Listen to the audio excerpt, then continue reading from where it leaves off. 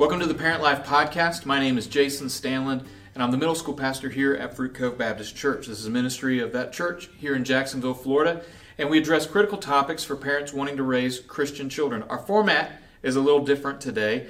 Earlier in the day, I was able to interview Dr. Rob Renow of Visionary Family Ministries, and it was an excellent time with him. So we're actually going to jump into that and then come back at the end. I have a special opportunity just for you. Well, Dr. Renow, thank you very much for joining us today. Thank you for being a part of the Parent Life Podcast. Again, we're kind of created this for parents in our communities, part of our church, as a resource or a library, if you will, of topics where when they run into a problem or an issue, they can go back and, refer to it, kind of tee them up as far as topics for discussion with their kid. And one of those topics that I run into with parents a lot is my kid no longer wants to come to church. Yeah. And they make various different, we'll call them agreements or barters and trades, like you can bring your phone and play on the games or any of those things. And so you wrote a book, 5 Reasons for Spiritual Apathy in Teens. And I got a hold of it when you came for our Parent Life Conference, which was excellent. Thank you so much for that.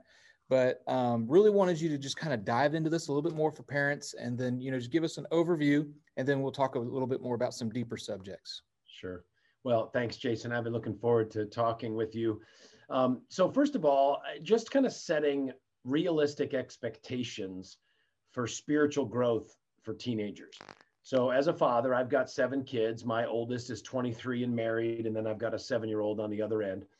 But if you think in terms of like ages 10 to 20, my expectations for my kids during 10 to 20 is that every year they will get more mature.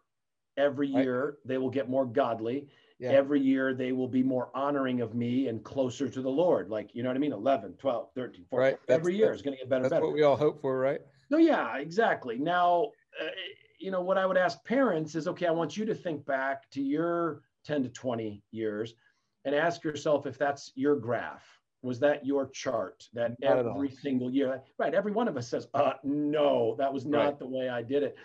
So a really healthy spiritual growth from 10 to 20 is up and down, up and down, up and down, up and down, but an overall trajectory of up. Okay, that's would be a really healthy path for my kids and your kids. So, but what happens when we're in those months or years when things aren't going really well? We're getting a lot of blah and flat and whatever, and our kids just seem kind of cold and distant, especially to spiritual things. So we, in our research and our study of Scripture, have found 5 common reasons why teenagers get apathetic towards spiritual things. Not the only reasons, but they're 5 really common ones. One is that the parent's heart is not turned to the teenager.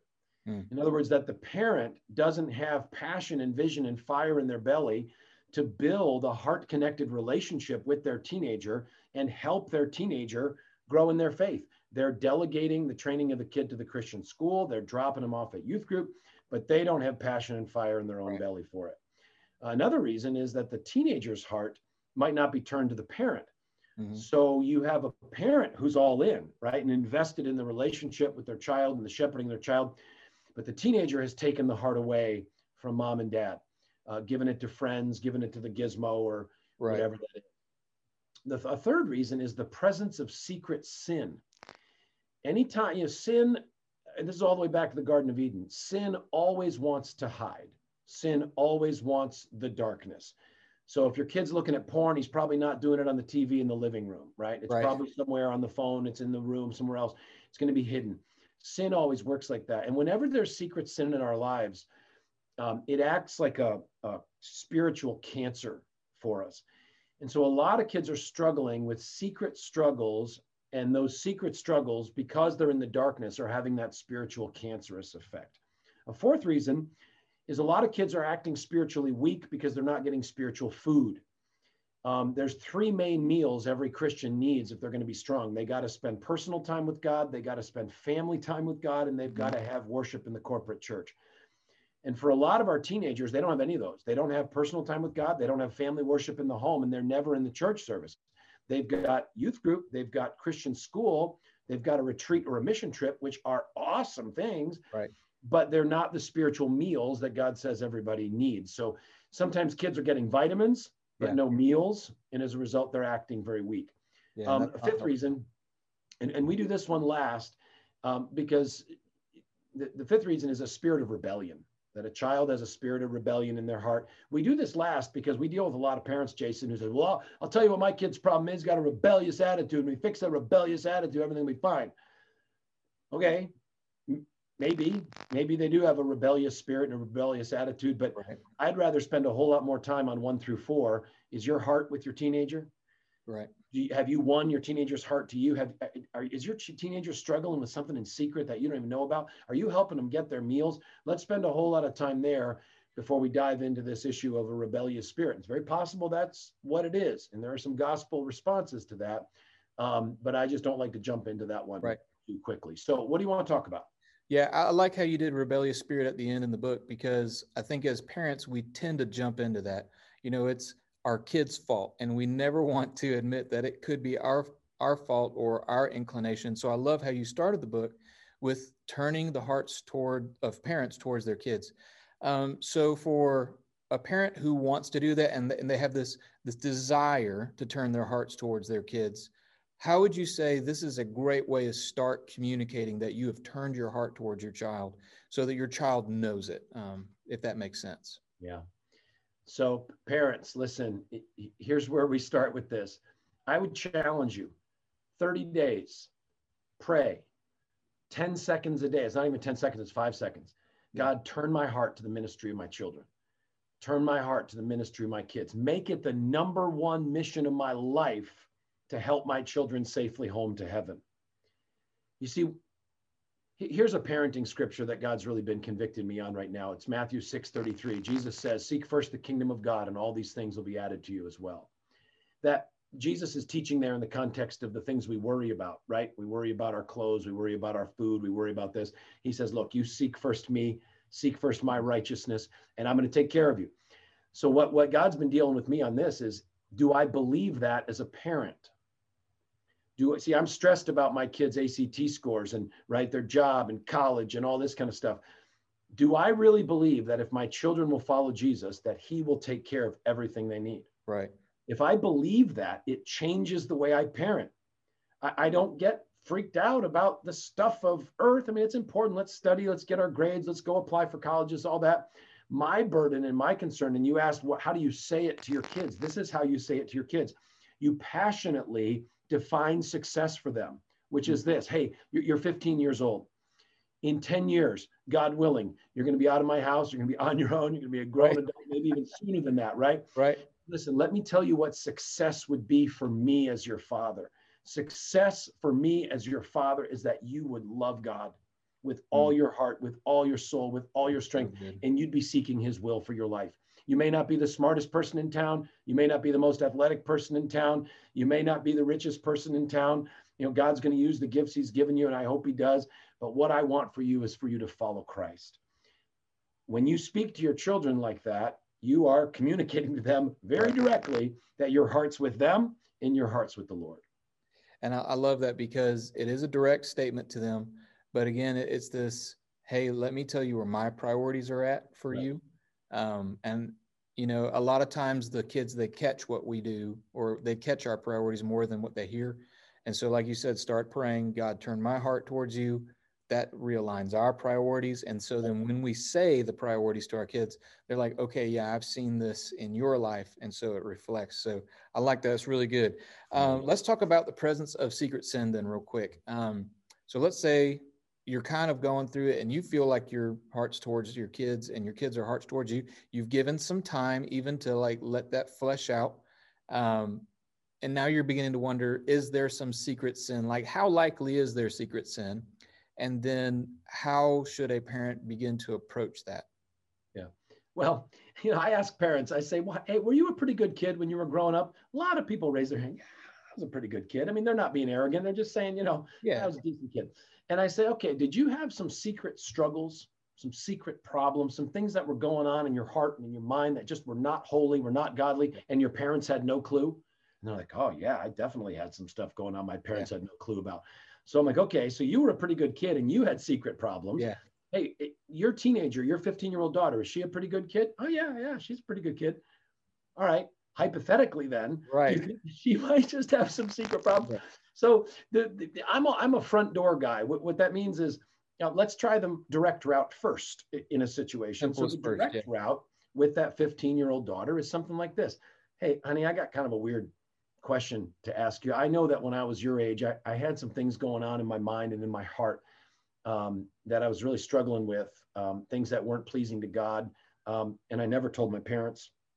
I was really dealing with it in private. And I just wanted to ask you, are there any things going on right now for you, just in secret and in private, some areas of struggle that you have that I could help you with? Because I don't ever want you to have to deal with these things on your own. You can tell me anything. I've told you that since you're a little girl. Yeah, I've told you. Okay, well, I really mean it. Is there anything going on that you'd like to share with me that I could help with? Or if you want to think about it, you can talk to me later. So I'm just asking, hey, is there any secret sin in your life? Right. I don't know what I'm going to get, but it's a good question every 2 or 3 months, not every day, right? Right. Every 2 or 3 months, checking in, because, hey, when you were their age, that's what you were dealing with. But I like how you said even every 2 or 3 months, like really awesome parents back in the day might have given their kid the talk or something like that. If they were awesome, that's what they did. Right. Having an ongoing open conversation with your kid. Oh man, that's like crazy idea.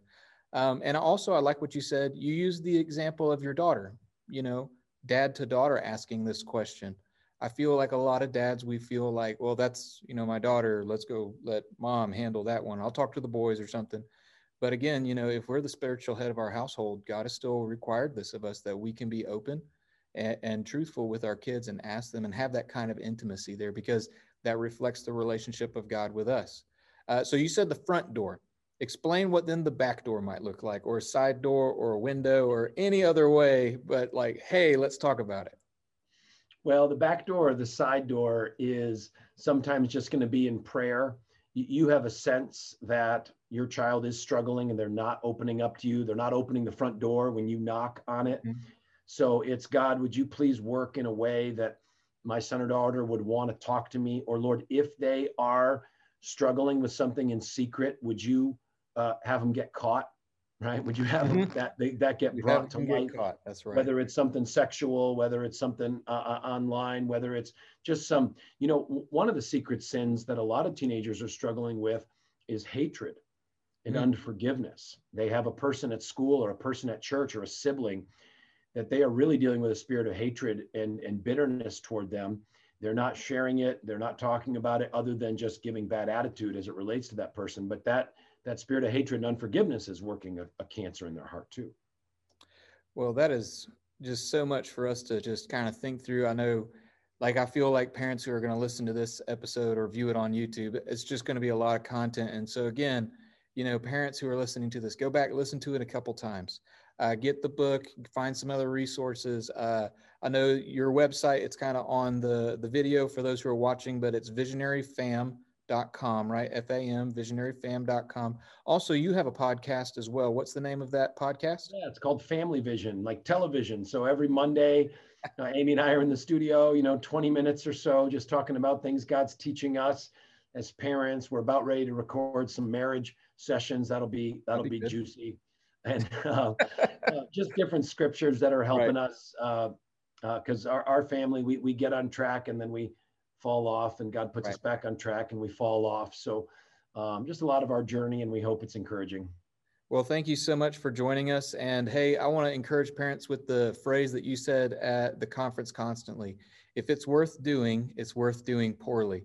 And hey, that was straight from Dr. Renow. And if there's I don't know if I can do it 100%, fine, do it 40%, do it 50%, do it to the best of your ability, so that at least your kids see that your heart has been turned to the Lord and to them. So Dr. Renow, thank you very much for joining us for this episode. Again, everybody, I highly encourage you, go to his website, go to his podcast, get some more information. There's tons of resources, even curriculum for how to do family devotions. I've found those personally a great resource. And so I would really appreciate all of you guys just reaching out to that. And so Dr. Renow, thank you very much for joining us today. Thanks. I love talking to you. Wow, parents, I hope you really enjoyed that moment with Dr. Renow. It was so gracious of him to come on and share his wisdom. Hope that you got to check in with his Visionary Family Ministries, either at visionaryfam.com, or you can go to Family Vision, his podcast. One of his other resources was this book that he gave to me, and he graciously has given us 10 copies that we can give to you. So the next 10 people who email us at parentlife@fruitcove.com get a free copy if you give us your name and your mailing address. Hey, if you have any more questions about Fruit Cove and her ministries, you can go to fruitcove.com. We'd love to hear more from you. You can email and interact with us. And if you subscribe, then you get the weekly update of the new episode that's just come out. Thank you so much for joining, and we'll see you next week.